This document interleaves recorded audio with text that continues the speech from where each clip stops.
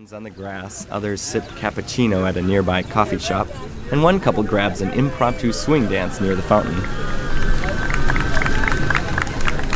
A block away at the Brookings Institution, crowds and gatherings are among the topics that interest Rob Axtell and Josh Epstein.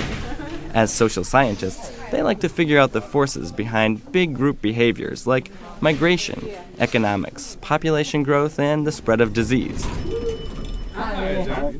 But unlike other social scientists, they're not content with watching people move from place to place or monitoring international trade. Instead, they made a little computer world they call the Sugarscape. Then they threw in a few handfuls of independent cyber people, or agents, and as Josh Epstein says, they set them loose to see what happens naturally. Agents come into the world with different attributes. One of them is vision, how far to the north, south, east, and west they can see. And another is metabolism, which is how quickly they burn the sugar that they gather. And their rule is really very simple. It's just look around as far as your vision permits and go find the biggest sugar square you can and eat it. But don't step on anybody else's square. We make them nice to begin with. We make them less nice later. But at first it's just look around for the best meal that's free and go eat it. Across the office, Rob Axtell hits a few keys on his Macintosh keyboard, and a view of their artificial world appears on the screen. Like in the squirrel game, we have an aerial view. Most of the world is white, the barren desert, the Badlands. But in two corners, there are yellow hills, the rich sugar mountains. Rob clicks his mouse and places about 100 blue dots all over the screen. The simulation is paused, so they're not moving yet. Each blue dot represents a cyber person. Like my squirrels, each one is an independent agent, thinking locally, acting locally. Okay, so I'll hit the button here, and it'll take off running.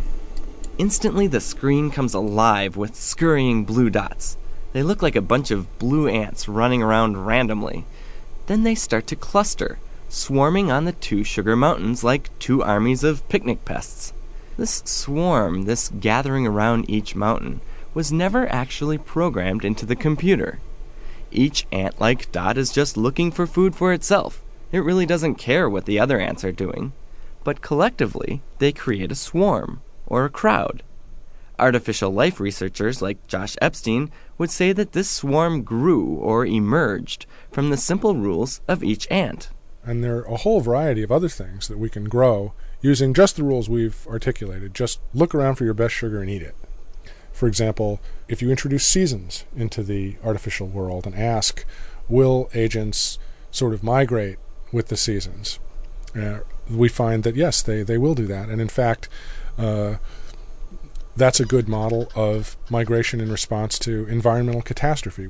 By adding more rules, even more lifelike patterns arise.